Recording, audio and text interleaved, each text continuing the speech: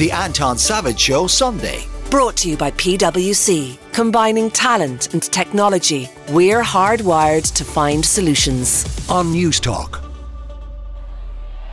America, we have come so far. We have seen so much, but there's so much more to do. So tonight, let us ask ourselves, if our children should live to see the next century, if my daughters should be so lucky to live as long as Ann Nixon Cooper, what change will they see? What progress will we have made? This is our chance to answer that call. This is our moment. This is our time to put our people back to work and open doors of opportunity for our kids, to restore prosperity and promote the cause of peace, to reclaim the American dream and reaffirm that fundamental truth that out of many we are one, that while we breathe, we hope, and where we are met with cynicism and doubt and those who tell us that we can't, we will respond with that timeless creed that sums up the spirit of a people. Yes, we can. Thank you. God bless you, and may God bless the United States of America. Well, today, 15 years ago, was the day that we discovered that Barack Obama was going to be the president of the United States. And of course, it was the culmination of what felt like a significant movement. And it was significant in a number of ways. It was a Rubicon in terms of things like social media, or at least it was perceived as such because it was one of the first social media grassroots campaigns. And it was seen as a Rubicon in terms of dialogue and discourse, because we all know now, and we take it to some extent for granted, but the manner in which Obama spoke was seen as a significant shift from his predecessor. And one of the people who was responsible for the manner in which he spoke was his speechwriter, Cody Keenan. Cody being a mere babe in arms at the time, I think in his early 20s. And we thought it might be appropriate to ask him to have a look back at how things have progressed a decade and a half on. Good morning, Cody. Hey, good morning. It's so nice to be with you again. I am feeling 15 years old. Well, you were only 20-something, weren't you? Yeah, when I joined the campaign, I was 26. It is very young to be in a position of such significance and seniority, because the speechwriter puts you hand in glove with the candidate. Yeah, and you know what? Youth was actually sort of our superpower. I mean, people forget now, but that campaign was hard, and he was a long shot, not just to win the whole thing, but to get out of the Democratic primary. And he made this bet on young people and gave us a lot of power all across the country to run that campaign. He bet that, Iowa's the first state that has a caucus, and it's 99% white. And he bet that he could send in young people of all backgrounds, all races, all beliefs to these little towns in Iowa and let them organize it. And that bet paid off. And it was pretty extraordinary then, and still is now. And he had a unique capacity to inspire. I remember talking to Samantha Power around that time, in large part because she was Irish, and therefore there was a sort of a connection. And the sheer level of admiration and belief that she displayed, because again, it was at that point when he was an outsider, you thought there must be something significant in this guy. Can I ask in that context, Cody? I would bet if I had said to you when you were in your 20s with that candidate, you would not expect that America would be where it now is. Would I be right? Absolutely. I mean, not a chance. We wrote into countless speeches reminders that, progress does not travel in a straight line. The story of America is, for all the progress we've made over 250 years, sometimes for every 2 steps forward, you take a step or 2 or even 3 back. I mean, that was a constant through his speeches, that progress is fragile, democracy is fragile. You got to constantly want it. And when you do get those victories, which can be few and far between in politics, you got to protect them. You can celebrate, savor, but protect, build on it. And the main goal is to hand things off to the next generation just a little bit better than you found it. And, that's how we felt about ourselves in 2016, that there's no such thing as a perfect presidency, but I think we'd actually surpassed expectations in a lot of ways.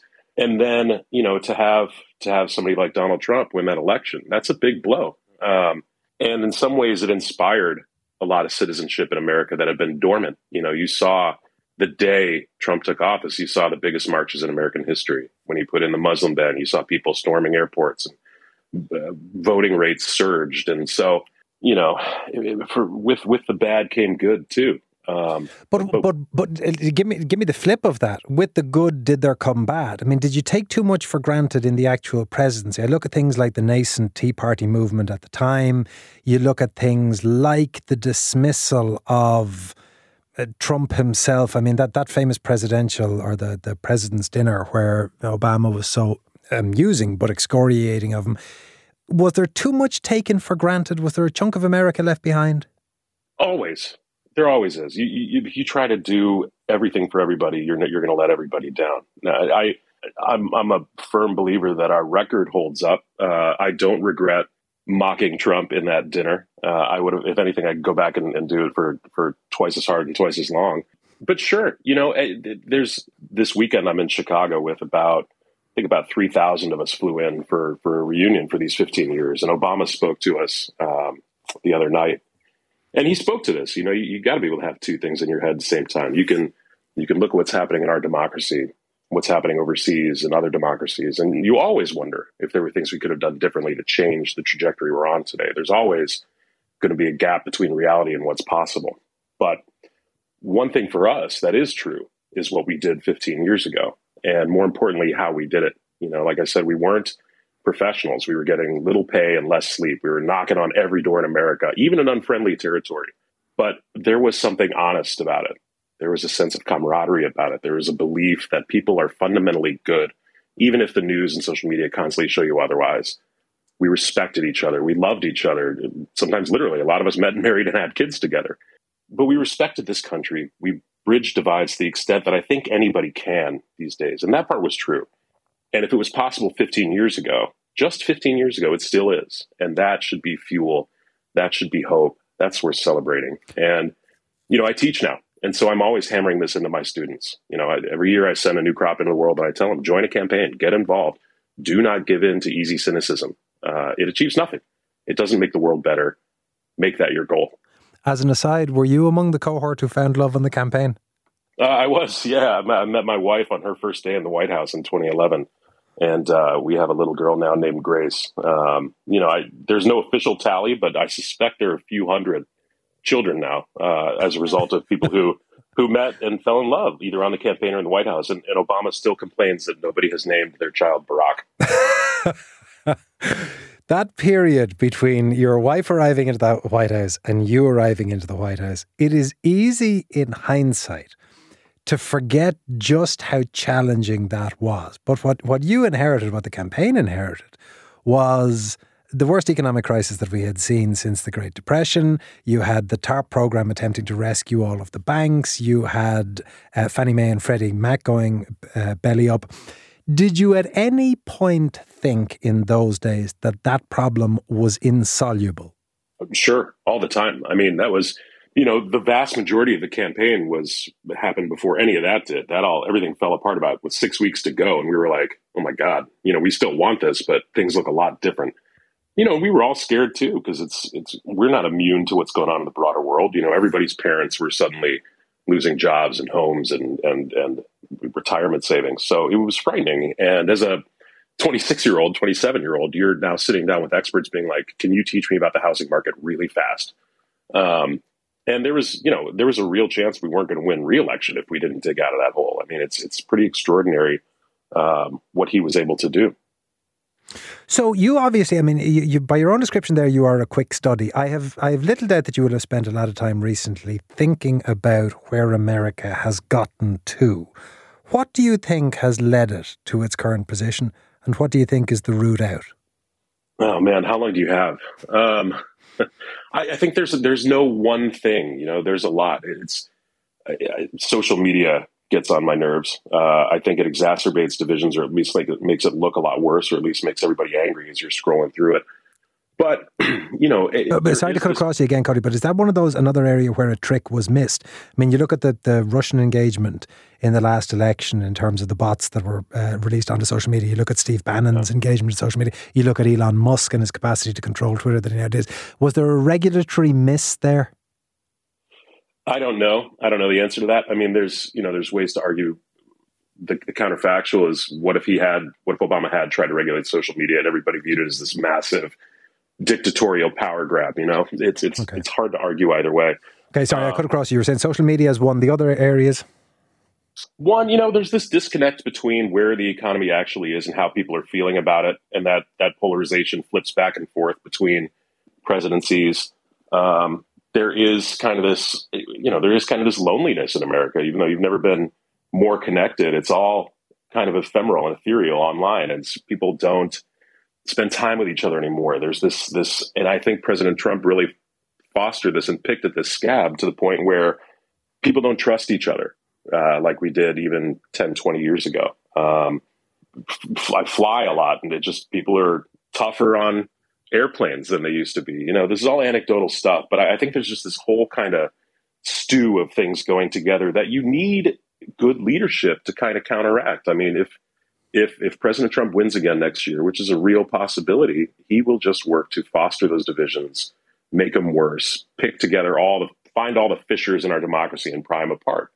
On those fissures, Cody, what about the fissures in respect of race? Because if you look objectively at some of the sort of the core numbers, if you look at poverty, if you look at imprisonment, and if you look at the voting divide, Republican to Democrat, the white-black split is extraordinary among sort of developed nations.